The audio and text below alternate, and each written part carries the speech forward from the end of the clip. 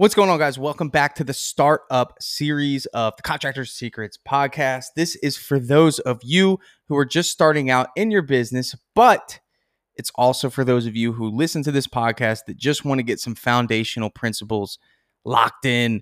This topic here, one that I'm very, very passionate about. We're going to talk subs. We're going to talk employees. We're going to talk about the foundation of your business when you're first starting out. You're going to learn a little bit here. Hopefully you learn a lot, but I know some of this stuff is repetitive, but it's just good to lock it in.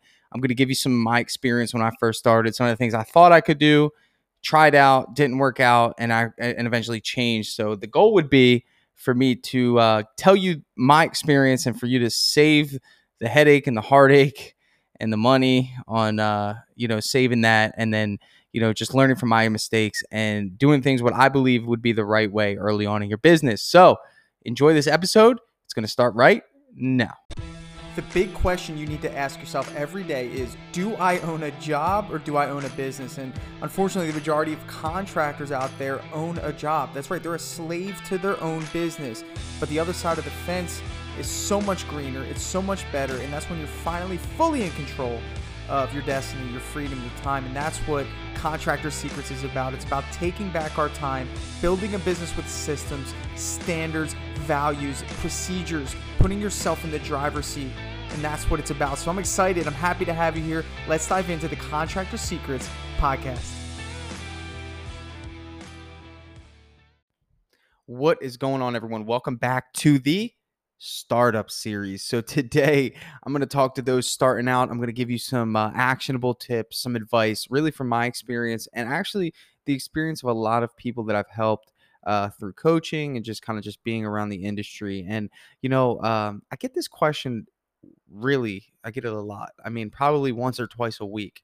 It's usually someone that is has the sales mindset, the marketing mindset, and they want to start a business in the trades. And the strategy that they try to implement is that they will go and do all the sales, do all the marketing, and then find subcontractors to do the work. And, I know that there's courses out there that will tell you that this is the way to go.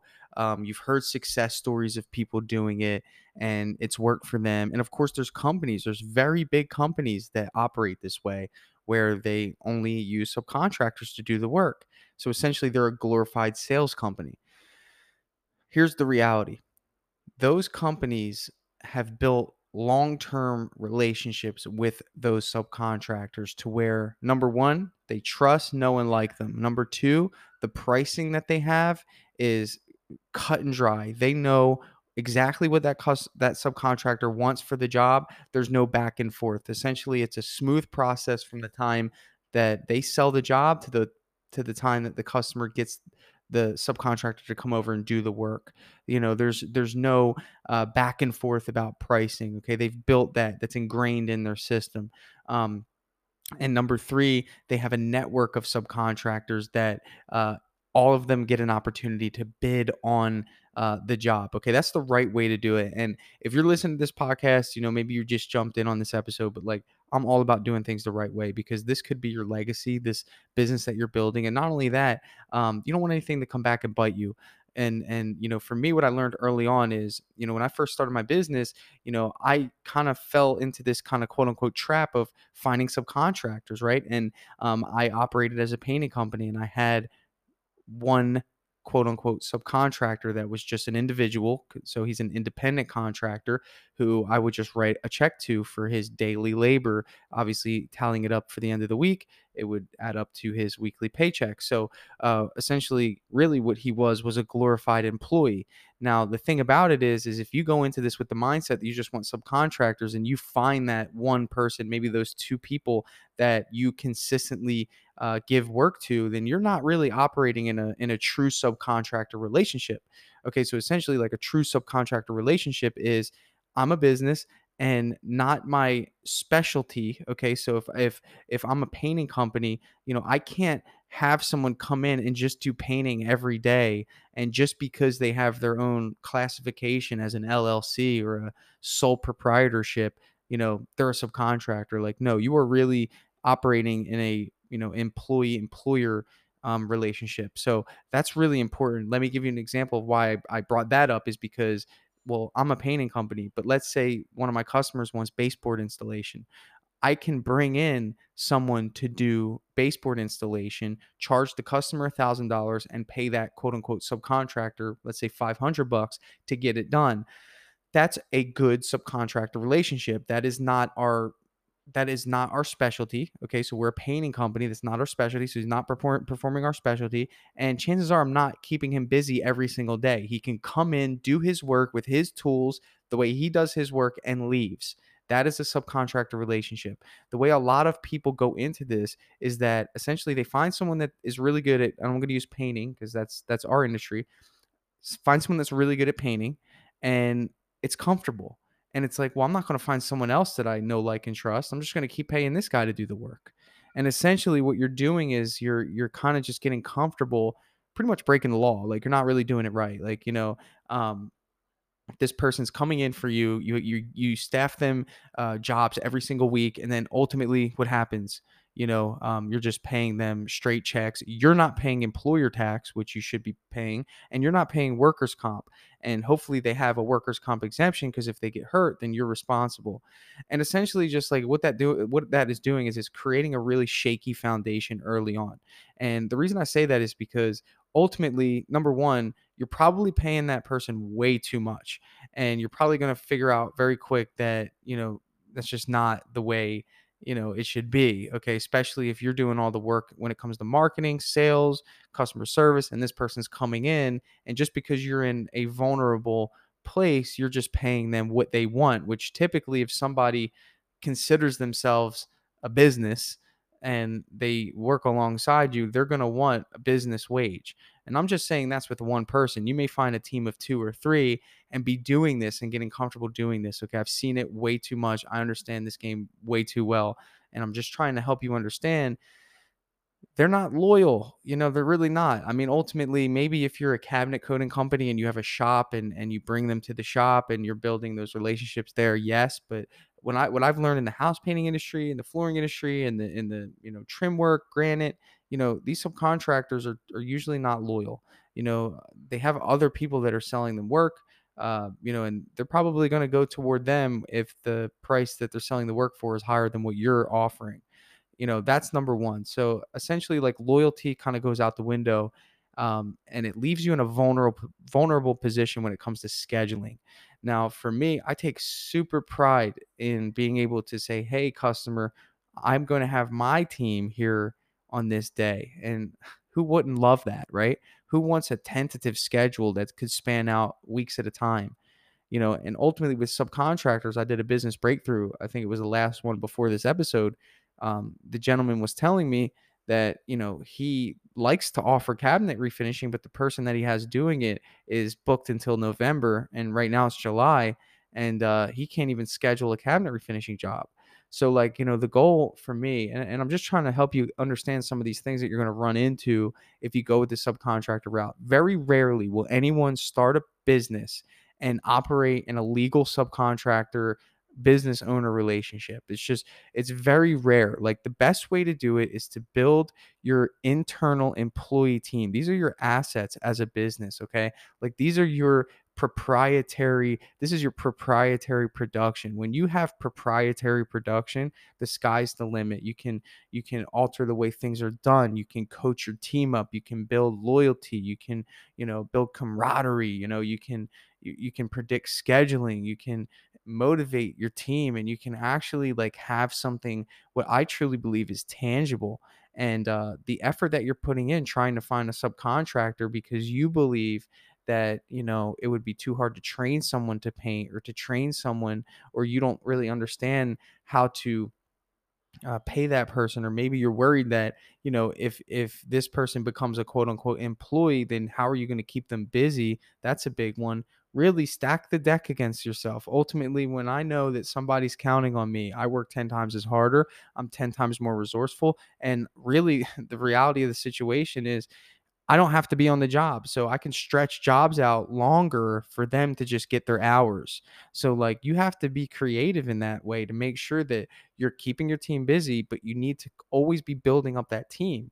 and I think people get kind of comfortable when they find one or two people and they don't want to add to that team. But burnout exists in this industry. If you're coming in from a sales and marketing, background or a business background, guess what? You're used to usually working with you're not with your hands, but you're on a computer, or you're talking most of the day in the air conditioning. You're entering a business that, the number one, income producing asset is essentially somebody's hands and, their body, and you have to understand that this asset that they have that produces great work declines from Monday to Friday. And the way that I see it is that I don't want Friday's customers to get the worst of what we offer, just simply because they just so happen to have their job on a Friday. So how do we offset exhaustion? Well, we add more people to the pile, and you have to be a good business owner and say, how many people can I afford to put on a team, and how many jobs do I need to do in a week to ensure that throughout the week we're still making good money. So ultimately what we need to do is this: we need to align ourselves with the employee model early on. This is my advice. You don't have to take it, but I'm telling you, I've done this long enough and I've heard enough stories, and I've just seen it, that I've yet to see somebody right out of the gate starting their business that has done a legal subcontractor relationship. No one's done it. Okay. And by that, I mean, the subcontractors they have are their own business entity. So let's say you run into someone at the paint store and you say, hey man, I have some jobs. Would you like to paint them? Okay. That person has to have his own business entity. He has to have a sole proprietorship, or he has to have an LLC or anything that represents him as a business entity. Okay. That's number one, which means that yes, he should have a business bank account, but if he's a sole proprietorship, he doesn't have to. Fine. Number one. Number two, he's got to have his own general liability insurance. That means that if anything happens on the job, it hits his insurance, not yours. Okay. So ultimately, you need to have documentation of that. Number three, they have to have a workers' comp exemption. This means that if he gets hurt on the job, he's pretty much signed a waiver that says, I will not be entitled to workers' comp. Okay. So those are the three big things. And then I can't even get into licensing. So you've got to make sure that that entity is licensed and whatever is needed for your area. Okay. Those are the big four. Okay. That's just documentation. That's not actual work requirements, and it's not actual like what happens on the job, because what happens on the job is also totally different. And you can look this up on IRS. And essentially what you need to do is understand what classifies someone as an employee and what classifies somebody as a subcontractor. Okay. And like there's lawsuits that span back, like you could just Google lawsuits. I mean, Uber, FedEx. I mean, those are just two big ones that I can remember off the top of my head. And it's called misclassification of workers. And really all that really says is that, hey, this company is avoiding paying the taxes that they need to pay. There's a big reason also why I don't like independent contractors. Usually what that entails is just writing someone a check at the end of the week out of your business bank account. Number one, like the biggest one really, is the fact that like most of these people who you're going to be hiring, they're not really financially savvy. They don't really have a financial acumen. Maybe they do, most don't. Okay. And the reason why I say that is because you do, and you should be looking out for them. Ultimately, let's say, for example, you find someone and you have all that insurance and stuff, everything I just mentioned, you have all that. Okay. And you decide to actually go into this independent contractor business relationship. Okay. And you write this guy a check every week, $1,000 for his work. And let's say he's doing cabinets for you. And every time he finishes a job, he gets $1,000. So you've done 52 jobs. That guy has made $52,000. Okay. Well, what happens at the end of the year when he needs to do his taxes? Okay. If he's not properly classified as a business to operate as a business. Okay. And yes, I did say that this example would mean that he had all of his documentation. If that's the case, then yes, that 52,000, he can deduct it as you would as a business owner and deduct expenses like gas, materials, all the things that he should be deducting. Okay. And if they don't know this, you should be educating them on this. Next example would be somebody that doesn't have all these qualifications. So let's say you're just writing someone a check. They don't have their own insurance. They don't have a workers' comp exemption. They're not listed as a business, and they don't plan on doing business taxes. They just go to H&R Block and plan to do personal taxes like they do every year or maybe every other year. And they show up to H&R Block and they say, yeah, I made $52,000. with this company here, and they're going to say, well, why hasn't taxes been taken out of it? And that just opens up a huge can of worms, because ultimately, let's just say that they have to pay, I don't know, 10% on that. That's $5,000 that has to come out of their pocket. And if you're the only person they worked for 52 weeks, $5,000 might not be as easy as it is for us business owners to just spend on taxes. So it just creates this snowball effect for them when it comes to their taxes. So again, just kind of reiterating here, we want to make sure that we are in alignment with our end goal. And I think that the best thing you could do is create an employee atmosphere, a team atmosphere. And it might be hard in the beginning. One of my biggest suggestions to anyone who comes from a sales or marketing background and wants to start a business in the trades is that you should be in the field learning how to do the trade. You should be there alongside your team. Okay, you can't shy away from this. When someone says, yeah, I just want to sit in the office and just do sales, I'm like, man, you will not be as successful as you could be, because you need to learn the process. You need to understand how things work so you can price jobs accurately. You can get a feel for how your team interacts with customers. You can make better decisions in terms of who you put in charge. Like, all of these things came naturally when I was on the job. I knew what to look for. I knew how long jobs were supposed to take. I knew what customers felt when we didn't, even like this, when we started in the other side of the house instead of getting their master bedroom done. I knew what that felt like for them. They were kind of disappointed because they wanted to get their bedroom back together. So little things like that, you're missing out on because you kind of want to shy away from the production. Don't think that just because you don't know how to do the work, you can't be humble enough to go to somebody who's better than you at the work that you hired to do the work and say, hey man, teach me how to do this. And that's what I did. I hired people that knew how to paint houses and I asked them to teach me how to do it. And did I care? No, I was their boss. So I wanted to learn and they taught me, and that's the mindset you have to have. So go with the employees. So I'm going to give you some employee tips real quick before we close out here, because I think if you've grasped onto this, if you made it up your mind, I don't want to go to the subcontractor route, I want to do employees. All right, here's what we're going to do. The first thing is you need to use a program called Gusto. Gusto is essentially a payroll service. It's do it yourself. Okay. It's one of those things that, I'm so glad I found. I love it. It's awesome. I just go in when I first hire an employee. There's a little onboarding thing. You put in the employee's first name, last name, and email. Then Gusto sends them all the paperwork that they need to fill out. Okay. Once they do that, it comes back to you. You approve it just like that. Now, when the payroll cycle comes, you just put in how many hours they're getting paid and how much they're getting paid. And just like that, it takes the money out of your bank account and drops it in theirs. Obviously, in between that time, paying the taxes where they need to go. There's literally nothing better. And it's super cheap. I think you can get it for $36 a month, and then it's $6 per employee, I think. So, if you're small, it's like $50 a month, but you're legitimate right there. Here's the best part. Okay. Best part is that workers' comp is facilitated through it. That means that essentially what happens is, in your state, you have a percentage of workers' comp that every state has. Some states are higher than others. Mine's fluctuated.